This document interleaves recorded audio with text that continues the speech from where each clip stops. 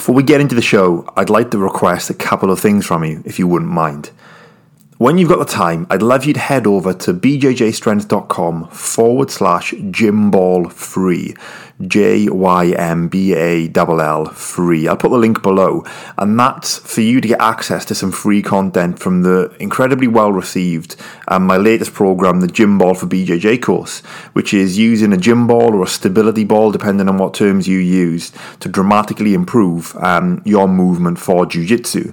I'll put the link below, but head over to that page and you can get access to some free content from it. Or you could even head to bjjstrength.com/gymball if you want to take a look at the full program and take a look at all the testimonials, whatever is best for you.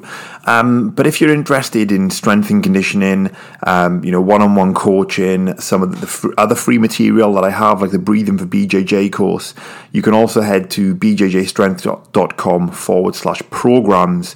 Unfortunately, even though I'm British, I've used the American spelling because I think it's easier and quicker. So program spelled PROGRAMS. Again, I'll put the link below.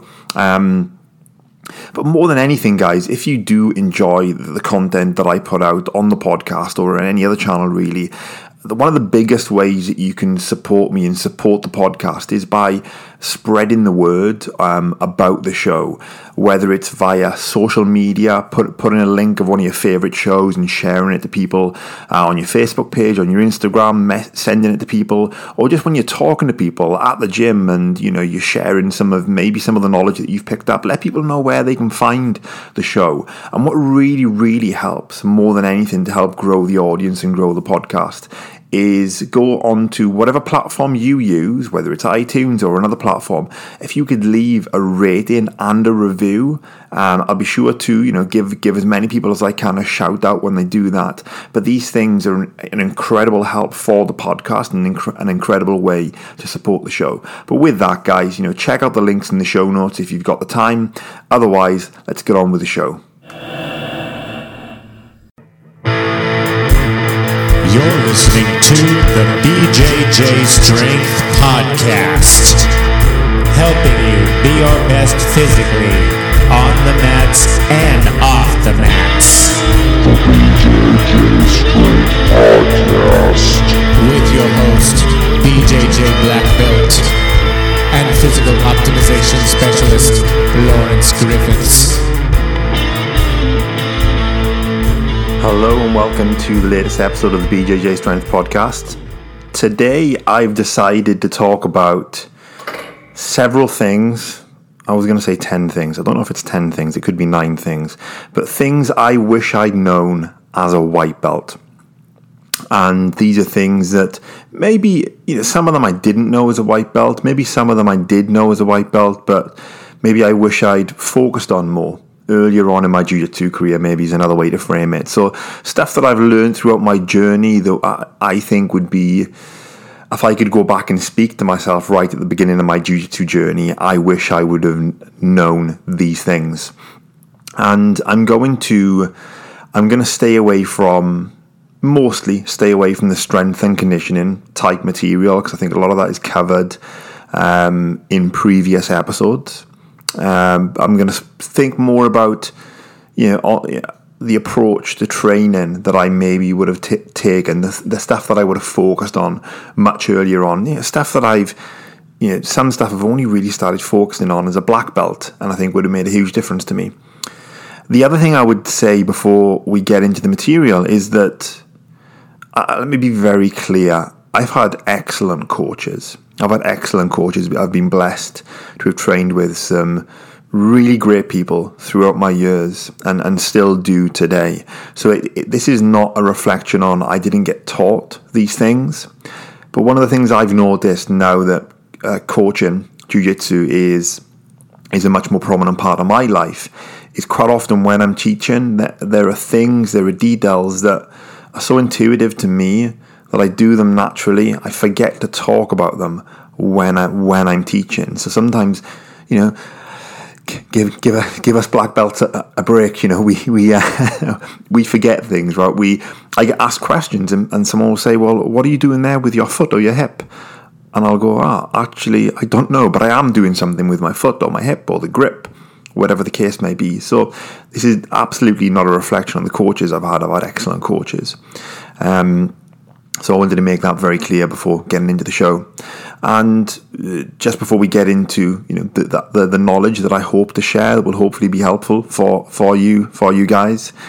I've got some really good guests coming up on the show. I'm bringing on someone that's a very excellent practitioner of dynamic neuromuscular stabilization, something I've talked about quite a bit in the past, and it's a very hot topic personally for me at the moment, so keen to get that person on. And also I'm going to get another jiu-jitsu strength and conditioning coach over in Ireland on, hopefully next week. And I've got the Masters Worlds next week as well, so maybe we'll get to talk a little bit about that.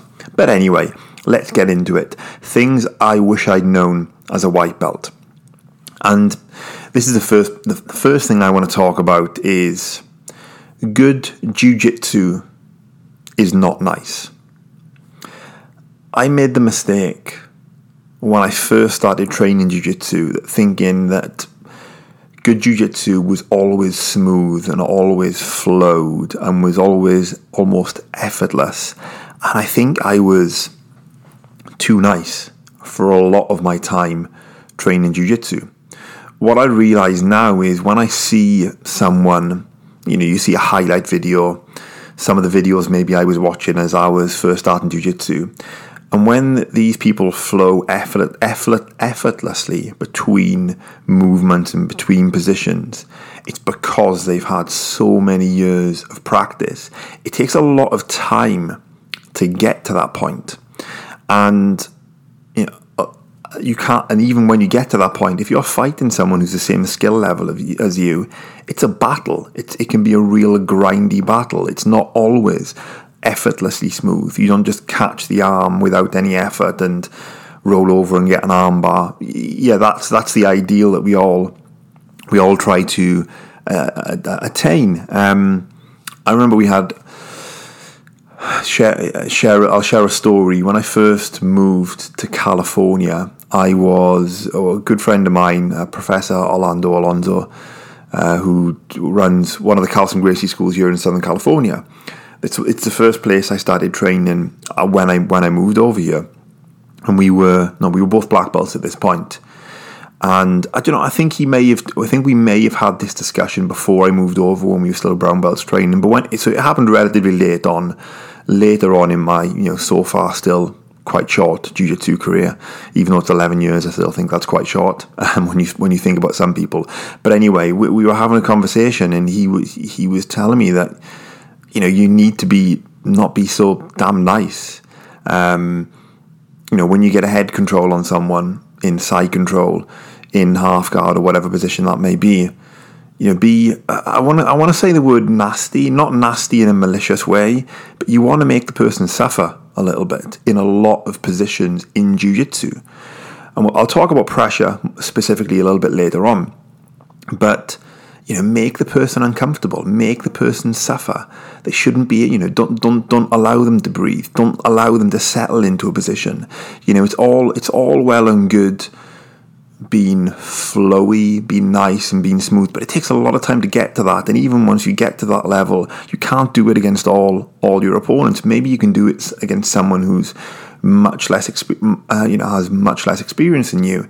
But sometimes even someone with relatively not that much experience, who's strong and physical, it's not always, at least in my experience, right? There are people that would be, so far advanced compared to myself that can do these things. But there are times when good jiu-jitsu is not nice. So that's lesson number one that I would like to have given to myself very early on. Make people uncomfortable. Don't make it easy for them. And often using those reactions when your jiu-jitsu is not nice, and it's not in a malicious way, but it's make that person suffer a little bit. It's a battle. It's still a fight. So yeah, that's lesson number one I wish I could have given to myself. Now, lesson number two. This is something that gets talked about, kind of, but not openly and not maybe as much, particularly as it would do in other martial arts like judo, and that's grips. Grips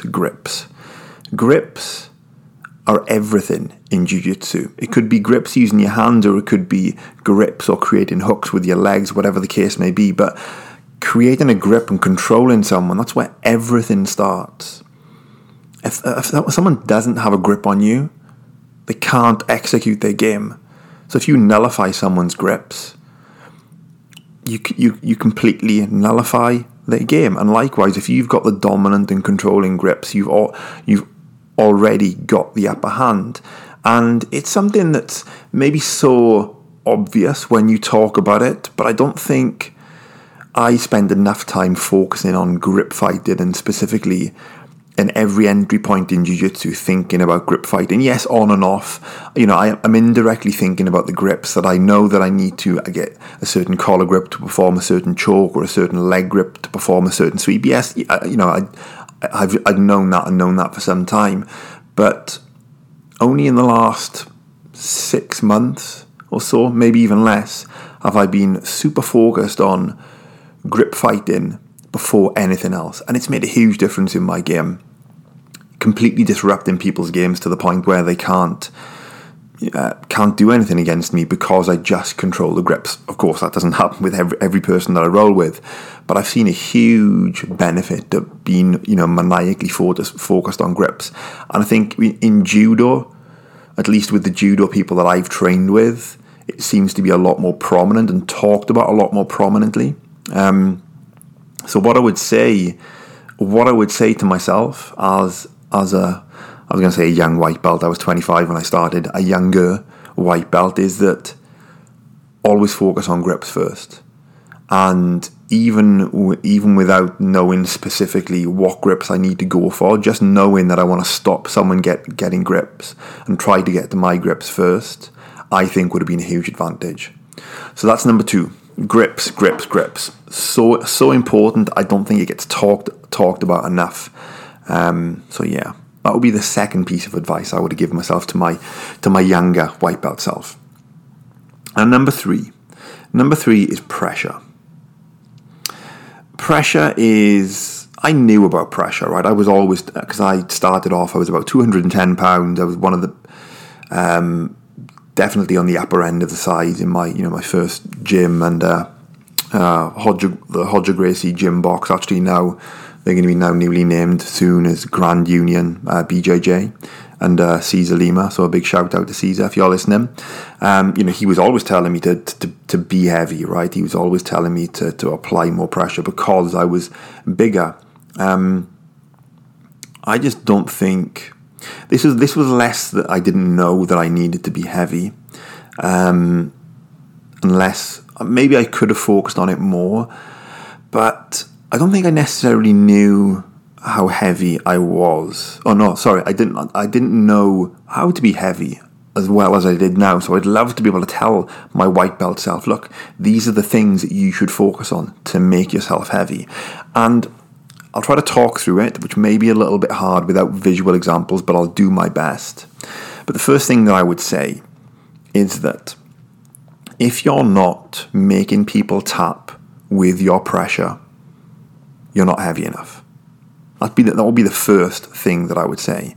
Now, it's not that you're going to have enough pressure in all situations to be able to make a person tap, or every person tap. If you weigh 150 pounds and you try to tap a 250 pound person with pressure, it's going to be a lot more difficult, granted, but there should be at least some occasions where you can tap people with pressure.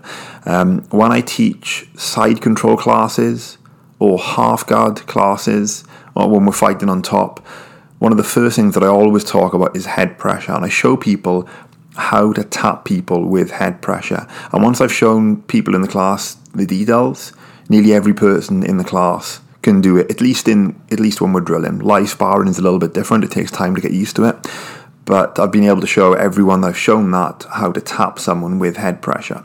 So I think that's a good mark of how heavy you actually are. Again, it's not going to apply to everyone in every situation, but at least now and again, I think you should be.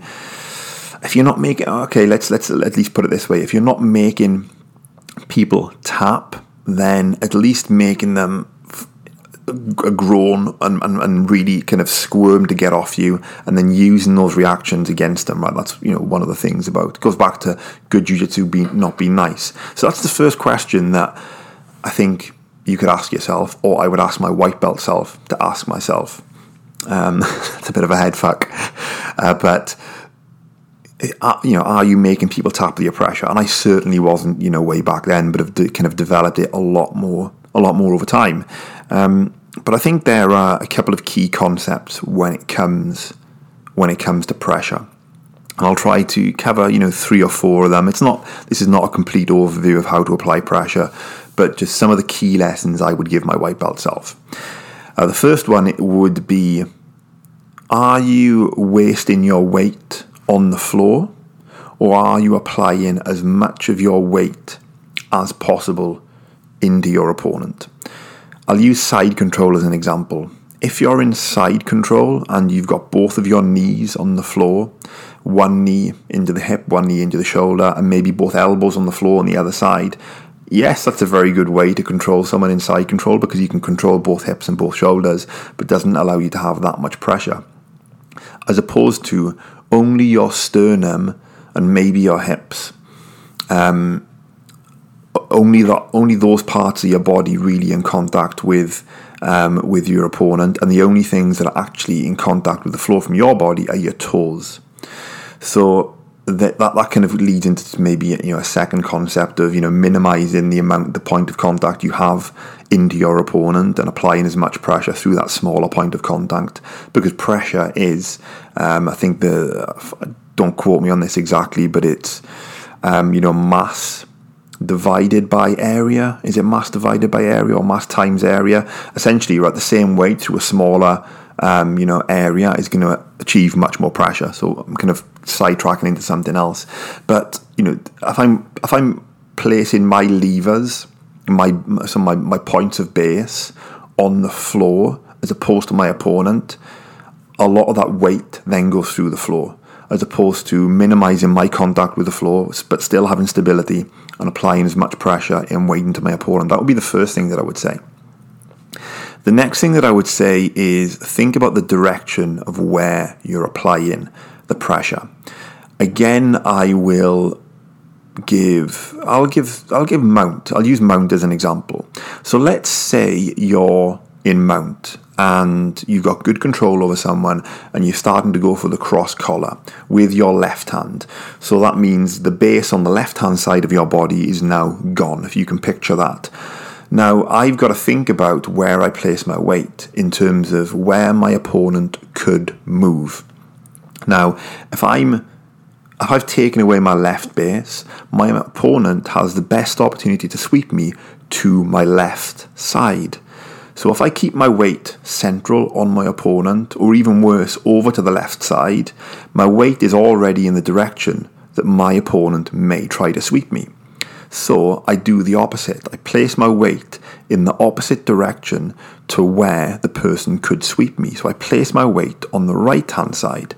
Now they've got to shift a much greater portion of my weight all the way from my right-hand side. It would be their left-hand side because they're on the floor. But from on my right-hand side to try to sweep me to the left. So they've got to try to shift all that weight across. And we can start talking about levers, but I don't want to get too detailed. But essentially, because I've placed more of my weight, or as much of my weight as possible, in the opposite direction to where they're most likely to sweep me, I've become much heavier, or I feel much heavier, because I'm not any heavier, right? I'm still the same mass, but where I place my weight, and my weight placement is incredibly important. That's the next thing that I would say to my white belt self in terms of pressure. The first is, maximizing the amount of weight through my opponent, and the second one would be placing my weight in the opposite direction of where my partner or opponent is most likely to sweep me. The third thing, probably the third and final thing I'll talk about in pressure, this is not a conclusive discussion on pressure by any means, but just to think of some of the key lessons that I would provide, is the third thing is to actually use the levers that the points of base you have on the floor to drive into your opponent. Now, I'll go back to side control as an example. Now, imagine I'm in side control, and I've got my chest with sternum to sternum. I've taken everything off the floor apart from my toes, so I'm maximizing my weight on my partner. But my legs, let's say my legs are fairly passive. Now, if I'm fairly passive here, yes, I can sink into my opponent and make myself heavy. But let's think about, where am I most likely? Where is my opponent most likely to move? They're most likely to try to bridge up and into me to create space to move their hips away. Which I could, there's a number of ways to stop that, but one way is going to be to make my legs active. So all that means is, having a slight bend in your legs. Don't have straight legs, so you've got a bit of movement. You can follow your partner. Having active toes. My Professor Tom Cronin, my professor, talks about this all the time. Active toes and pushing off with the toes. So you've created a little bit of tension in your legs. So it's like you're... think about it this way. If you were standing up against a wall and you had your sternum to the wall, and then no hands touching the wall, and you kind of... your legs are slightly bent, and you're kind of driving and squat would be the wrong word, but I'm trying to push the wall over with my chest. If you do push a wall over with your chest, let me know, because you're a monster. But that's not going to happen. But you're trying to push the wall over just with your chest. You wouldn't have your legs entirely bent, and you wouldn't have your legs entirely straight. You'd have a little bit of bend in the legs, and you'd have a drive and a tension created all the way through your toes, up through your legs, through your core and into your chest, which is the point of contact with the wall, or the point of contact with your opponent, if we take that example back to side control. So that would be the third thing that I would say about pressure. What was the first thing I said? So the first thing I said was maximizing your weight on your opponent. The second thing I said was think about the direction in which you apply the pressure, as opposed to the opposite direction of where that person could move. And then the third thing would be, have active legs, or if you're basing off with one of your hands, and use that to drive into your opponent. It doesn't need to be with a lot of tension, just a little bit of tension, and you can apply more as they react. But that would be the third thing I would give to my white belt self about pressure. Now, number 4, and apologies if I keep hitting this little metal piece on my mic, it's rattling if you can hear that. I'll try to stop that. But for the fourth lesson I would try to pass on to my white belt self would be assertive. Now, again, this goes back a little bit to what I was talking about with number 1, good jiu-jitsu is not nice. And I forget where I read this. It's probably not a new quote for you, but being skillful and being lazy in jiu-jitsu are not the same thing. It takes time to get to a point of effortless flow, as I've already talked about. But part of being assertive again ties into number 1. But what I'm trying to talk about is be first. Be the first person to make the grips. Be the first person to go for that sweep. Be the first person to try to go for the pass. Get to your position first, and be assertive and get to the strong positions first, and then fight from those positions. So let's take an example. We're both standing on the feet. We both start on the feet. I want to go to guard. Then I'm going to be assertive, and I'm going to force it to the guard that I want. De la Riva, half guard, butterfly, close guard, whatever the case may be. But be assertive, right? Take charge of the situation and take charge of the fight.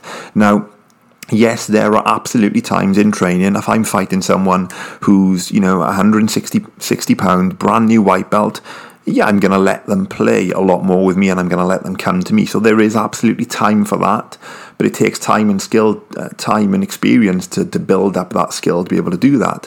I was very guilty, I think, in the earlier years of my jiu-jitsu of being not lazy as such. I don't think I've ever been lazy, but felt that allowing the person to come to me was good jiu-jitsu. If that's part of your game, then be assertive in the way you apply it, as in, almost doesn't make sense, but I suppose what I'm trying to say, you're doing it with intention. If you're doing it with intention as part of your game, that's fair enough. But try to get to the positions that are strong for you and learn to do that. And this applies a hell of a lot, particularly when you're a competitor. The more you can learn to be assertive and learn to get to the positions, your positions of strength quicker, I believe the better you'll perform in a competition scenario. That's something I definitely wish I had learnt a long, long time ago. So that's number 4, is be assertive. Now, number 5, the 5th lesson I would give to my white belt self would be learning to move properly on the bottom. I'm going to try to explain this the best that I can. I'm going to link to a video actually that I put up on YouTube probably about nearly 2 years ago now, and it's a bunch of core exercises that replicates different movement patterns that we have or we would use in jiu-jitsu. And so I'm going a little bit into strength and conditioning, but certain movements like the pendulum movement in jiu-jitsu, where again, this is very hard to explain. I still struggle to do this movement, but let's use a different example that's probably going to be more familiar and easier to explain. So there's an exercise where you lie on your back, keep your knees at a right angle, and keep your arms up, and you rock your legs to one side and the arms to the opposite direction. It's like you're trying to escape a straitjacket, and you move up and you move your hips and shoulders in opposite direction, and you shuffle along the mat. I'm sure everyone's going to be familiar with that. But there are different movement patterns, like in closed guard, pulling your knees towards your chest. Again, the pendulum sweep is something I think I just tried to explain. So not pendulum sweep, but the pendulum type movement where you kick your one leg up and over the opposite shoulder, and then as you kick that leg back, you use that momentum to spin your body. There's some really good drills and exercises that you can do off the mat as part of your warm-up before jiu-jitsu, as part of your warm-up before strength and conditioning. And just a short amount of time spent, I think, learning how to move on the bottom. And I think the point I'm trying to make is learning how to move on the bottom without having your hands and feet in contact with the floor. I think we tend to learn shrimping very, very well. People tend to learn that, basing with one foot, twisting and driving hips away. People get that, but the ability to move around on the bottom without actually basing off the floor with your hands and feet, that's something that again, my professor Tom Cronin he's very good at it. I need to get Tom on the show at some point. We've talked about it, but need to make that happen. He's incredibly good at it actually, and I wish I'd spent even with just 5 minutes 3 times a week with some kind of basic drills. I'll put a link to the video that I have that hopefully should give you a starting point for what I'm talking about. But then you can hopefully, maybe I'll do some more videos in the future, or you can find your own. But learning to move properly on the bottom without having my hands and feet based on the floor. The more time I've put into that, I've seen a huge difference in my guard game, and my ability to get to different positions, to get triangles, to get omoplatas, to get arm bars, whatever the case may be. So that's something I wish I'd focused on a bit more, much earlier on in my career. So that's lesson 5, right? Moving properly on the bottom, and what I mean by that is being able to manipulate and move your body without actually having your hands and feet on the floor. Lesson number 6 that I would give to my white belt self is picking up the hips. This links quite nicely with number 5. But what's the best way to talk about this? Probably thinking about triangles and arm bars from the closed guard, but it applies to a lot of different positions, a lot of different sweeps. And one of the things that, again, this goes back to probably something that I knew, I was taught, but maybe I wasn't ready to take on that knowledge, or didn't see it clearly enough in my own mind to then apply it to my jiu-jitsu. But if you look at the people that are very good at executing arm bars or triangles, I'll just stick with these 2 examples from the closed guard. they're not just trying to swing their legs over. What they first do is shoot their hips very, very high up into the air. And it's almost like you drive up off the shoulders, your body becomes almost like a straight line, and you shoot your hips up in the air as high as you can. So you try to meet the person with your hips, and then you kick the legs over for the triangle or for the armbar. I've got, in the video that I'll post that I just mentioned, there's a specific exercise you can follow to try to replicate and train this movement. But what I would say to my white belt self is, the next time you go into training and you're whatever you're trying to do from closed guard, particularly arm bars and triangles or other guards as well, try shooting your hips up to the person first before you initiate the other movements with your legs, because it does a couple of things. It closes the distance between your hips and the point that you're trying to attack. And what is a triangle and an armbar at its most basic? It's you closing the distance with your hips either near the shoulder or around someone's neck and shoulders to get the submission. It also gives you much more leverage over your opponent, because as you shoot your hips up and climb your legs, you can use that to break your posture. And you become one rigid, strong structure, which gives you a much more stable base and stronger base with which to attack from. So that would be number 6, picking up the hips, particularly in close guard, to shoot your attacks. So lesson number 7, I would give to my white belt self, and I was humming and hawing on whether this would be right up there with lesson number 1 actually, but it's principles, or we can call it concepts. And this is something that I took on board a lot more when I was, I think, a brown belt. I forget exactly the first inspiration for thinking about principles and concepts, but the idea behind a principle-based approach to jiu-jitsu is that you can look at certain fundamental rules, let's call them rules, or certain fundamental aspects of a movement that don't only apply to just that particular submission, sweep, guard, pass, whatever the case may be, but apply to multiple different positions. And the idea that I think a good example would be the idea I talked about during pressure control. Actually, I'll use a different example that can be applied to pressure. Now, if you think of controlling someone inside control, I could say to you, well, get the control the head and maybe block one of the hips. And okay, that's a good, right? It's a good way to think about controlling someone inside control. It's a very quick example.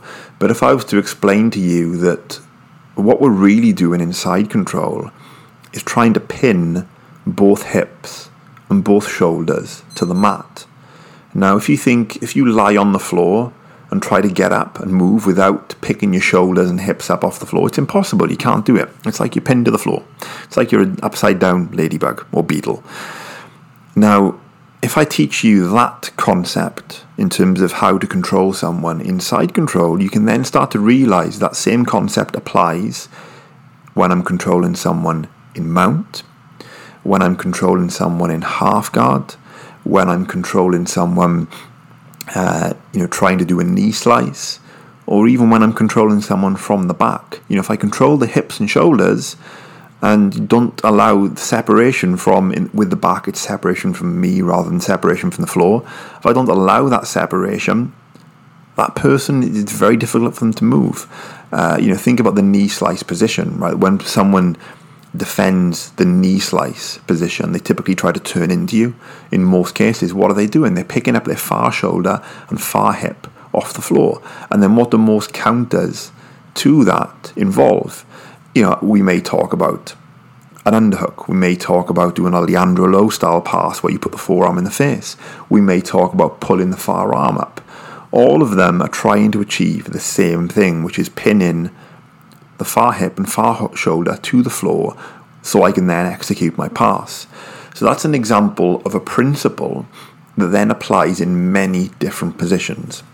And I wish that I'd thought about this earlier on. It's not that you still need to teach. I think you still need to teach jiu-jitsu with the specific moves. But when I'm teaching, I try to talk as much as possible about the different principles that apply, because I think you can, once you understand a certain number of concepts, your learning of the rest of jiu-jitsu becomes so much easier. So that's definitely something I wish that I'd given to my white belt self, is the idea of principles and the idea of concepts.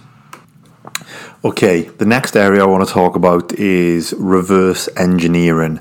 And I believe the definition of reverse engineering, or at least the way I think about reverse engineering, would be taking something and picking it apart, almost making it backwards, or taking apart. You don't make something backwards, do you?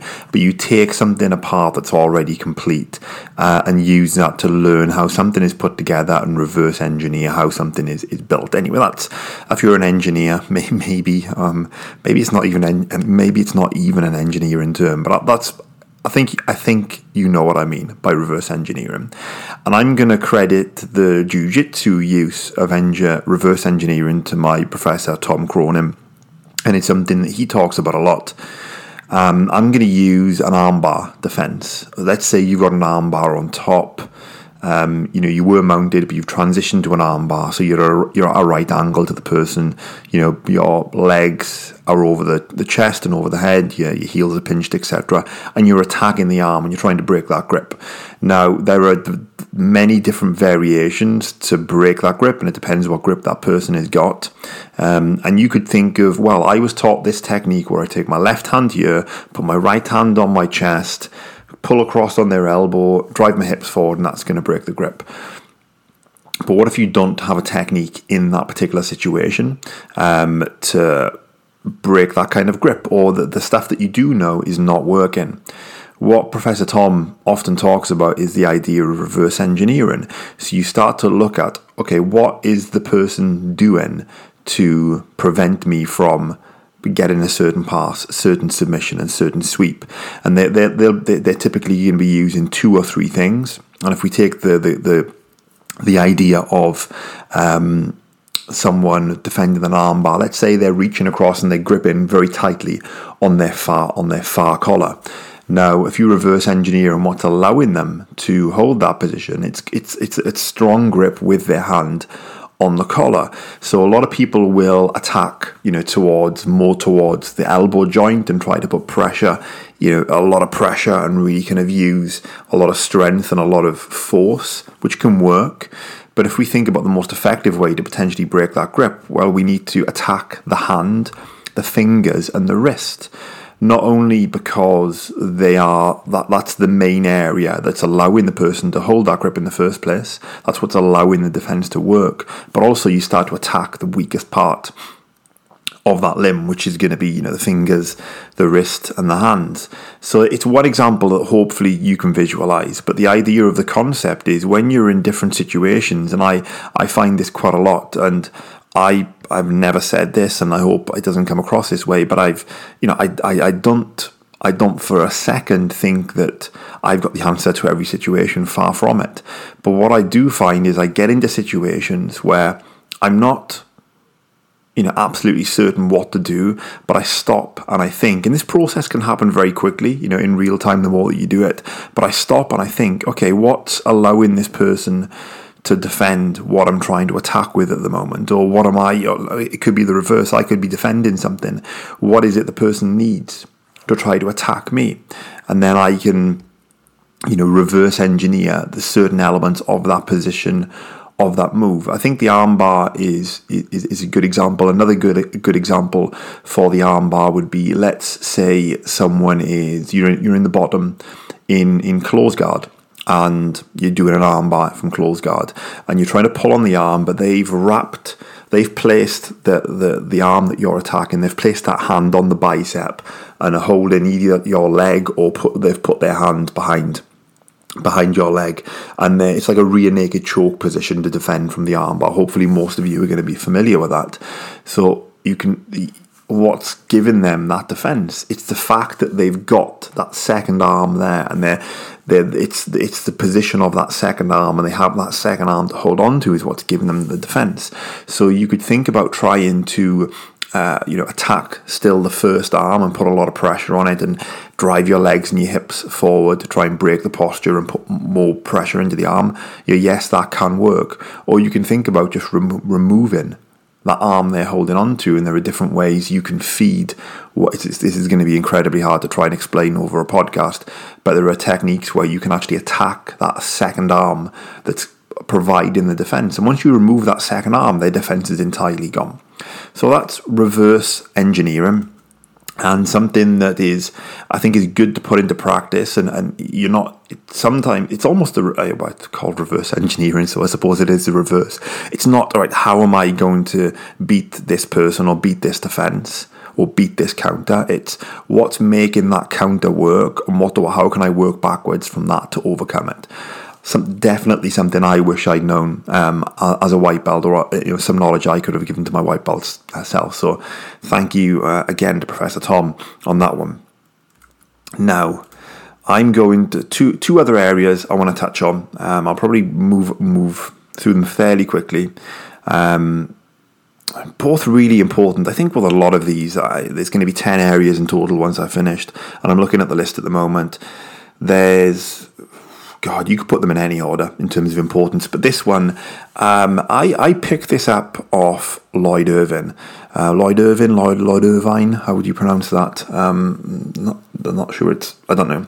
Irvine, or you know who I mean. And he's a person who, and I think rightly so, has been, did some shitty things over the last couple of years and really fell from favour in the jiu-jitsu world. Which I won't get into now. You can look that up and Google it yourself to see what happened.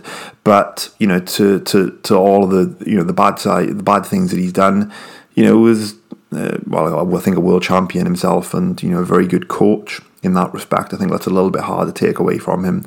And one of the things that I picked up from him when I think I was a blue belt, but maybe something I didn't do religiously enough until later on. And it's the idea of taking notes. And I don't think that enough people do this after a jiu-jitsu class. And taking notes can take many forms, but at its simplest, after you finished your jiu-jitsu session, it would be writing down what you thought worked well for you during that class, what you thought didn't work well, and then writing down one specific area you're going to target to work on in your next session. Now, you can do a whole host of other things with your notes. If you're really diligent, you can write down everything that you potentially learned in that class, all of the moves that you went over. You could, if you listed 4 or 5 things that didn't work well, you could think of 4 or 5 areas that you could work on in the next session. But I think the process of rethinking what happened in that class, kind of redigesting mentally, helps you solidify the learning. Visualization as a technique there's a lot of research to show that it really, really helps in sporting performance and learning sporting techniques. So that process alone is very important. I think focusing on what went well during the class is good because it reinforces some of the strengths, and you go, yeah, okay, that worked really well for me, and I think you solidify it mentally, gives you a lot of confidence as well. But being analytical about what didn't go well gives you a clear focus of what you need to work on to improve your jiu-jitsu. And I think picking one specific area for the next session is important. I think sometimes if you go, we think we want to learn everything, and we want to learn everything really quickly. I'm incredibly guilty of that, and have been for years, and I still am. But if we can go in with a singular focus for that class, I think we get a lot more out of learning that particular technique, trying it out in different scenarios against different people. And we've got, I've been training jiu-jitsu now for maybe it's 11, 12 years, or over a decade, and that's a lot of time on the mat. So it's a lot of time to learn all of the other things. We don't need to learn and cover everything at once. So if we try to do too much and have too many goals going into a session, then I think it's almost counterproductive. Give yourself one singular focus. Over time, maybe you add in a second or a third, depending on how well it works for you. But for me, I wish I'd done this a bit more diligently right at the start of my career. Note taking. I think it was later on blue belt, maybe purple belt. I can't remember exactly, and I still have all my old notebooks. But having that habit, even if it's just writing it out on your smartphone, I prefer. I used to do pen and paper. Smartphone works for me now. Maybe it's even just you're recording. You're driving, you can't take notes, but maybe you just record audio on your phone and just talk it through. Right? It's less to do with going back and referring to the notes. And I'll be honest, 95% of what I've written down I've never referred back to, with the exception of just checking before the next class. I'm going onto the mat. Okay, what's my goal for the next class? That's the main thing you need to remember. I think it's more just the mental process of going through these things that can have a huge benefit. So that's definitely something I wish I'd done a lot earlier in my jiu-jitsu career. Now, number 10, last but absolutely not least, is breathing. If you've listened to enough of my shows, followed me on social media, you will know that I'm a big fan of breathing, and I think it's the one area that most people can use to have an almost immediate impact on their performance that otherwise people are normally neglecting. I won't talk about why I think people neglect it. I've covered that in other shows. Of particular interest would be Patrick McKeown on episode 8, I think it is, who covers his oxygen advantage, reduced breathing techniques. That's a great listen. I'd highly recommend going back to that show.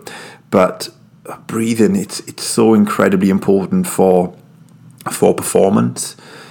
Physical performance, I'll talk about physical performance first of all, right? If you don't breathe correctly, then you're going to, sometimes use too much oxygen, or not get enough oxygen in, depending on the situation.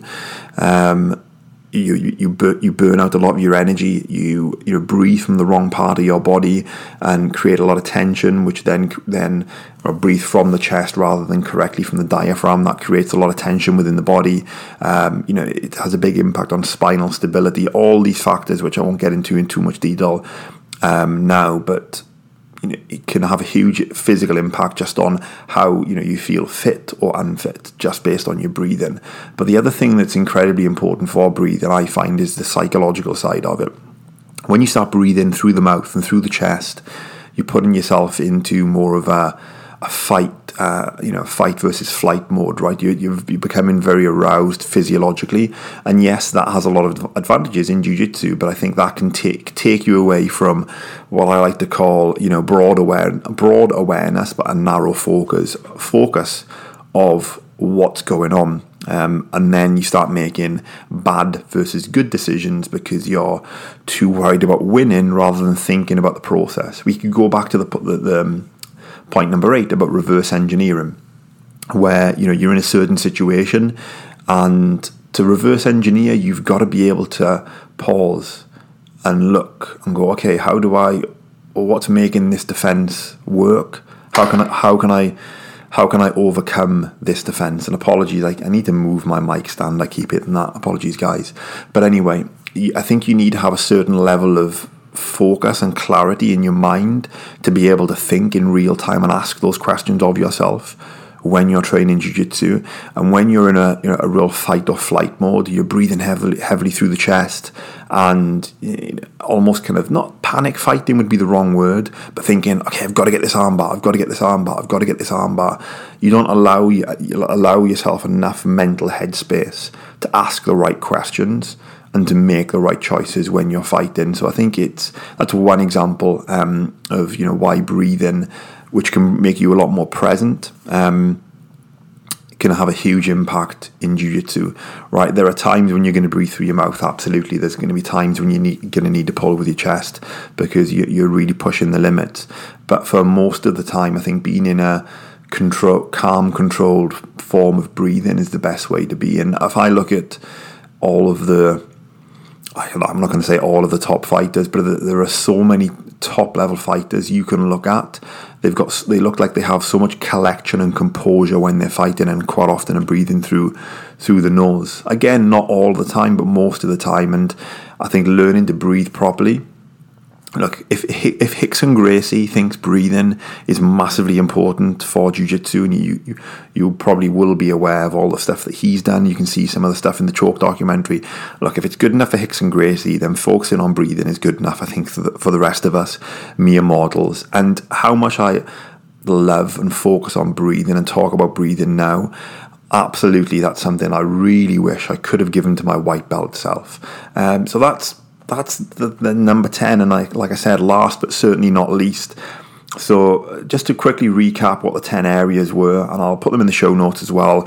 So number 1 was good jiu-jitsu is not nice. Number 2 is grips.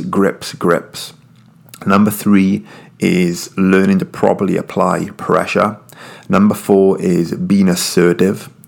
Number 5 is moving properly on the bottom, and I'll expand that to moving properly on the bottom without having your hands or feet on the floor to create levers, or create levers or points of base. Number 6 is picking up the hips. Number 7 is principles or concepts. Number 8 is reverse engineering. Number 9 is taking notes, and number 10 is breathing. So, guys, I hope you enjoyed this. It's been quite interesting for me to sit and think through the areas that I wish I would have known as a white belt. And it's something that, I'm sure in a few years' time I could look back and, say to myself, sitting in this chair, a whole host of other things that I could learn. And that's the beauty of jiu-jitsu. I think there's always more to learn, more to expand on, more to explore. It's never ending, right? And it's only limited by the limits, I think, that we place on it. So thank you for listening. I'm flying off to Las Vegas on Thursday this week to compete at the Masters Worlds. So if you're listening now, wish me good luck. I've got 2 guests lined up for next week. A little bit short on time, so couldn't get any guests in this week. But 2 more guests on next week that are going to be, I'm hoping, very interesting. I think they'll be very interesting. But with that, the last thing I would say is, if you've got the time, please take the time to rate and review the podcast on whatever platform that you listen to. Spread the words to your friends, your family, to anyone that would be willing to listen to the podcast. Because I got my first email from someone this week that was, they don't actually train jiu-jitsu, but they like the training lifestyle and came to me for advice. So maybe there are people that listen that don't train jiu-jitsu. Anyway, right, so share the podcast out if you think it's been useful for you. Other than that, thank you for listening, and I'll see you next time.